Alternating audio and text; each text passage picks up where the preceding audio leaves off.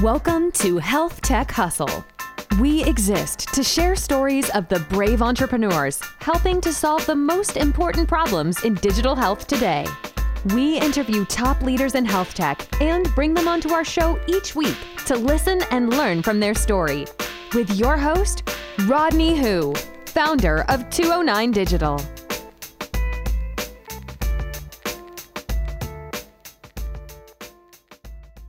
Hello, welcome to another episode of the HealthTech Hustle. Today, I'm joined with a very special guest, Mr. Maximilian Winter. He is a venture capitalist investor helping entrepreneurs launch exponential organizations in health and breakthrough technology.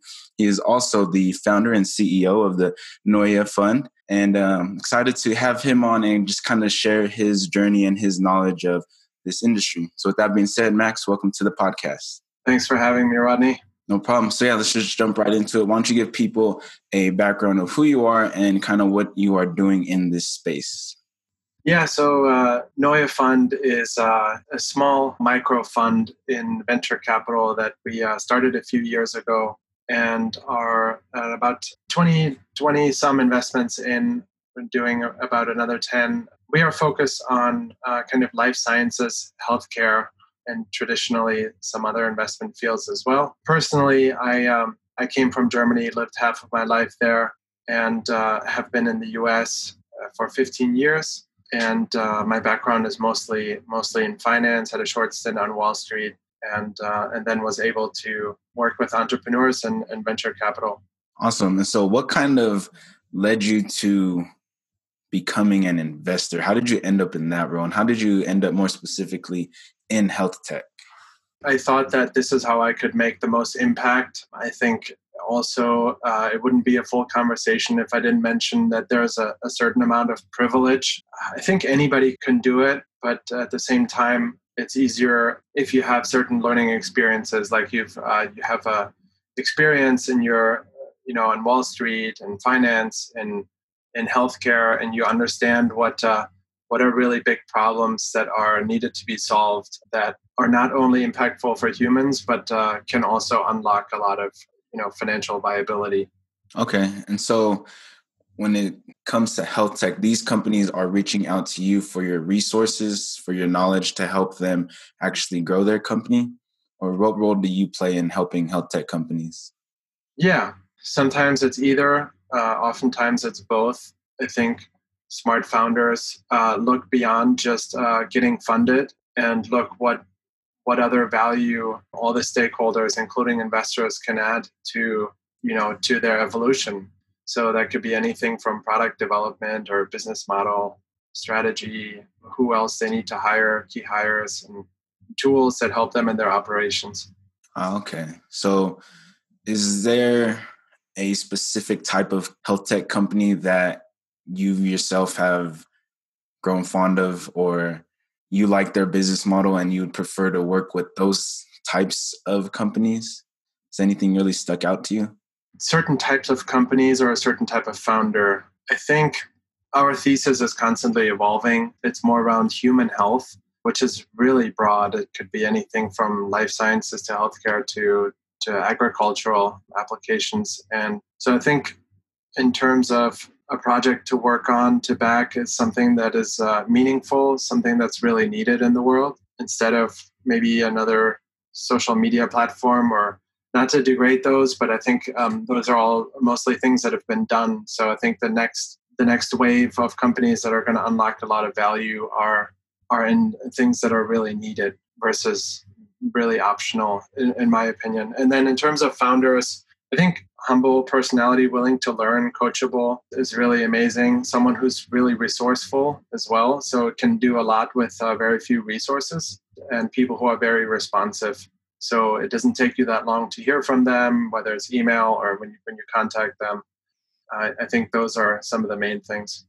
Awesome. So people who are ambitious and have those goals set, and really people who are really trying to innovate rather than duplicate in this industry, actually having a vision to create something new rather than just copying someone else.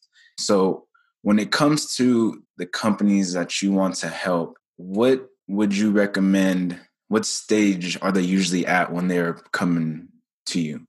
For us, they generally have some kind of validation, whether that is in the product that they're developing, the service that they intend to deliver, or at least like intellectual property, and maybe some kind of traction that is that they have customers or patients or some kind of client, and then that they have either spent significant time on their business model or roadmap, and or have have a team, or have really good ideas as to what their needs are around their team. And this is something that we're willing to help with. But generally, in terms of a financing stage, that means that it's in the venture capital lingo is called a Series Seed or Series A.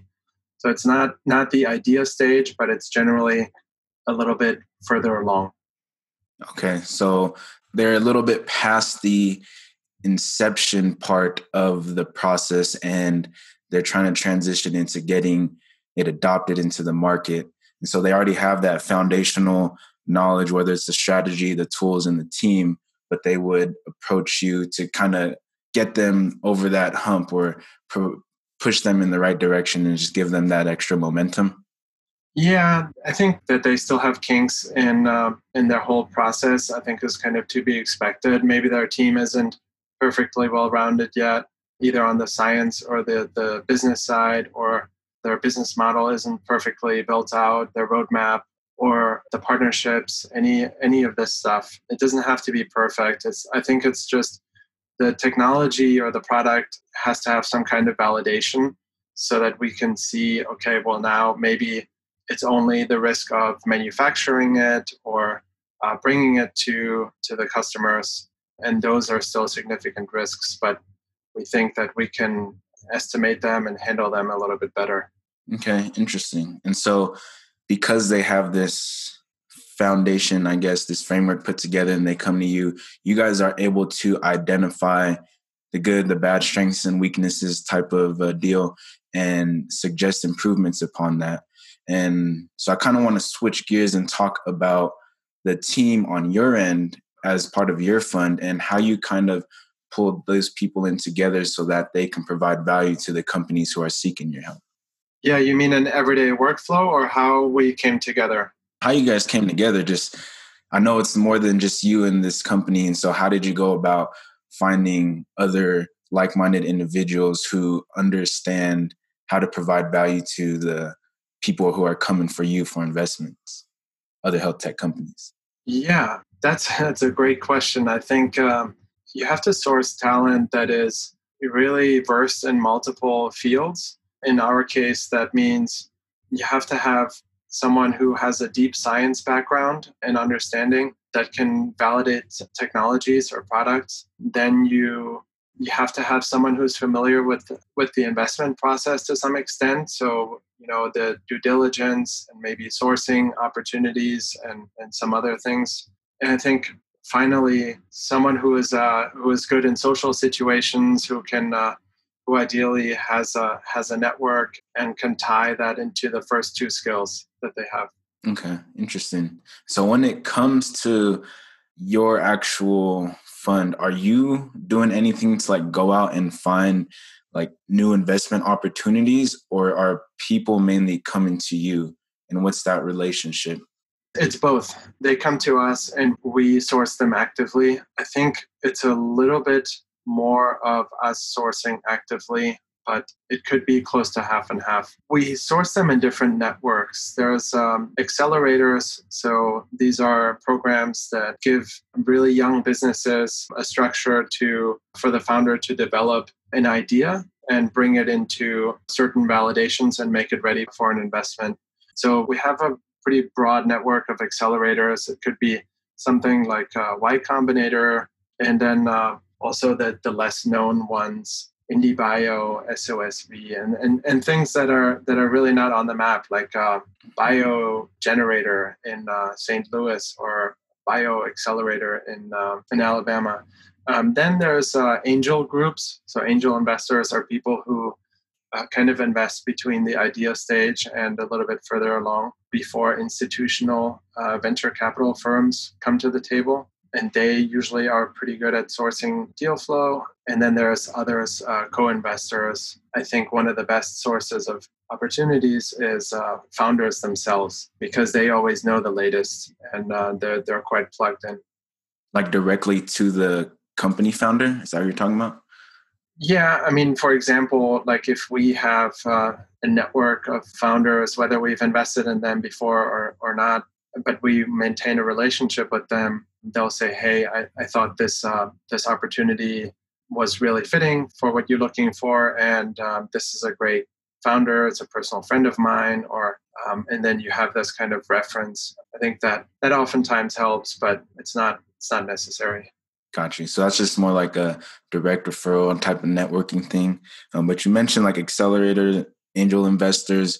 And so the role that they play, is that more like the middleman type of deal where these startups or these companies have to be able to get investments from the angel investors or be part of an accelerator for you to actually show them any attention or show any interest, so to say?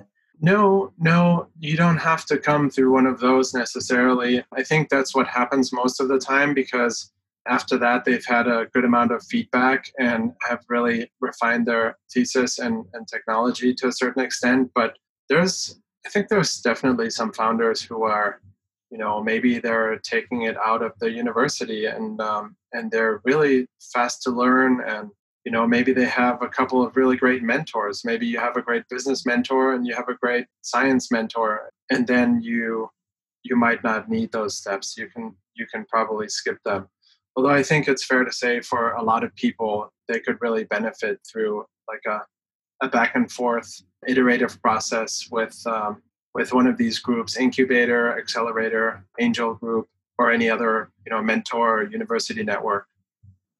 So what's like the main difference between what you do and what like an angel investor or a different accelerator does?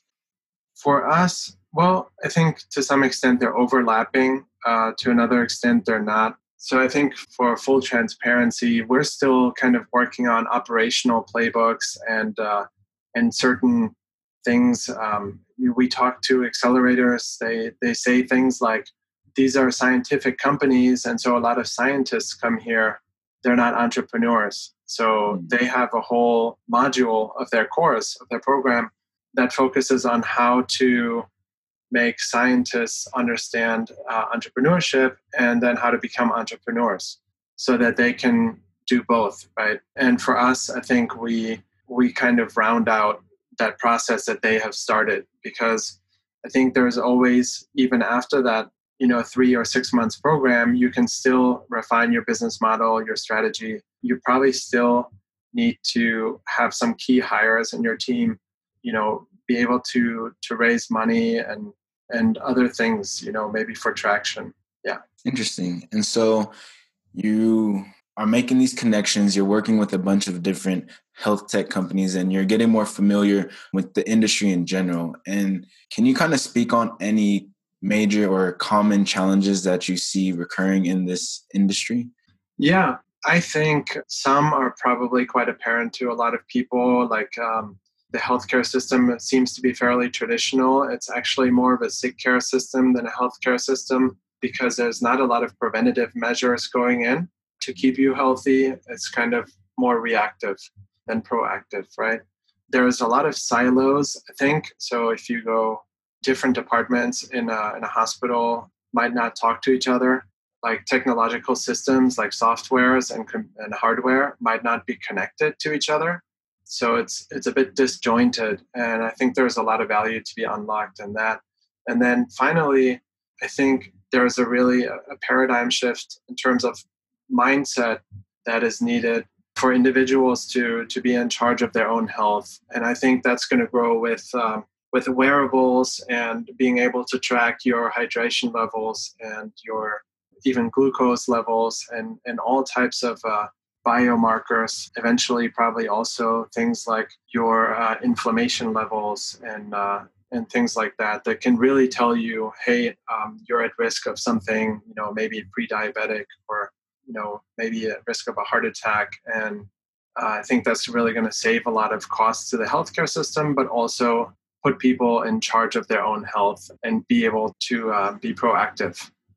Interesting. So really just decreasing the illiteracy in the healthcare space and also just immersing the actual patients in their own health by providing them, like you said, data from wearables and whatnot, but just getting them familiar with being able to track and know what their actual health is.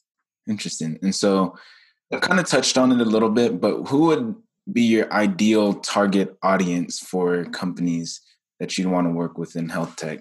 Yeah, I think it's a little bit more on the life sciences side, that anyone who works on genomics or microfluidics or more on the biotech side. But ideally in software and a modular platform, meaning something that is, for example, in drug therapeutics, you oftentimes it's just one shot on goal, and if the drug doesn't work, then the company fails. I think for us, it's more like a software platform. Like it could be a diagnostic test that can test multiple things, and there's a lot of potential to pivot the company if the remaining validations of the technology are not working out the way that the company expects them to. And then in terms of digital healthcare, I think there are some developments that are interesting as well. Certain platforms could be a marketplace, mostly on the software side, but we've also done medical devices. So I hope that's a sufficient answer there. Yeah, that's interesting because like if you think about it, software is really, as an investor standpoint, would be easier to scale, right? Because it's not actual products that you have to create, manufacture, and ship out. Yeah, I think so. As long as you have some partnerships where the software can go into all of the hardware that certain medical companies or pharma companies or any healthcare company that is entrenched is providing. Meaning all of the hardware already exists in the hospitals, for example, but this is a new software. So as long as you can be integrated, I think it's easily scalable. Interesting. And so we kind of talked about the whole relationship between your company and how you help health tech companies, and also just the process that they go just to get to you and what you're looking for on your end to be able to provide value to these types of companies that you want to work with and that you want to invest in. So what sort of advice can you give to any health tech company, entrepreneur, or business owner who is in this field and is looking to grow or looking to get more investment? Yeah, I think the biggest one is probably surround yourself with really smart people.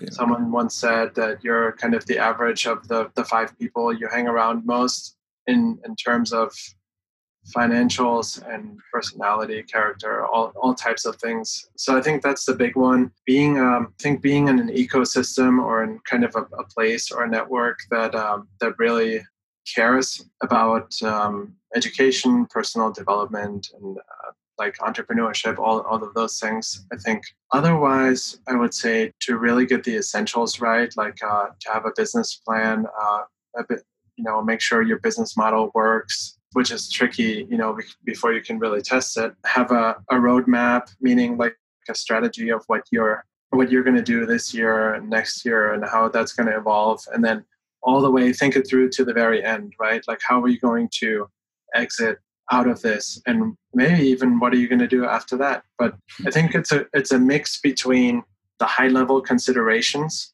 and the details, like the unit economics, and is it scalable? At what level does it work? And all of those things. Interesting. So yeah, this episode is just a little bit different from the past ones I've recorded because they're mainly just other health tech entrepreneurs and business owners and how they were able to grow their business and go about it. And so what I find really valuable in this specific episode, which will be very valuable to like the listeners in my audience, is that we're getting an insight from someone on the opposite end, someone who's actually investing their money into these companies to help them grow and what you are looking for, and kind of giving them the right advice on things that they should be thinking about and have in place before actually going and getting more investments to grow their company. So yeah, just want to thank you for that.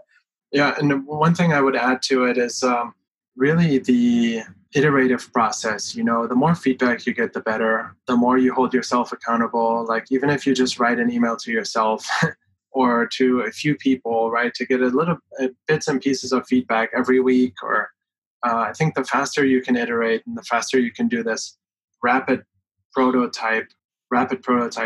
I think the faster you can move and the less money you're going to spend. And I think it's going to just flow better. Gotcha. Interesting.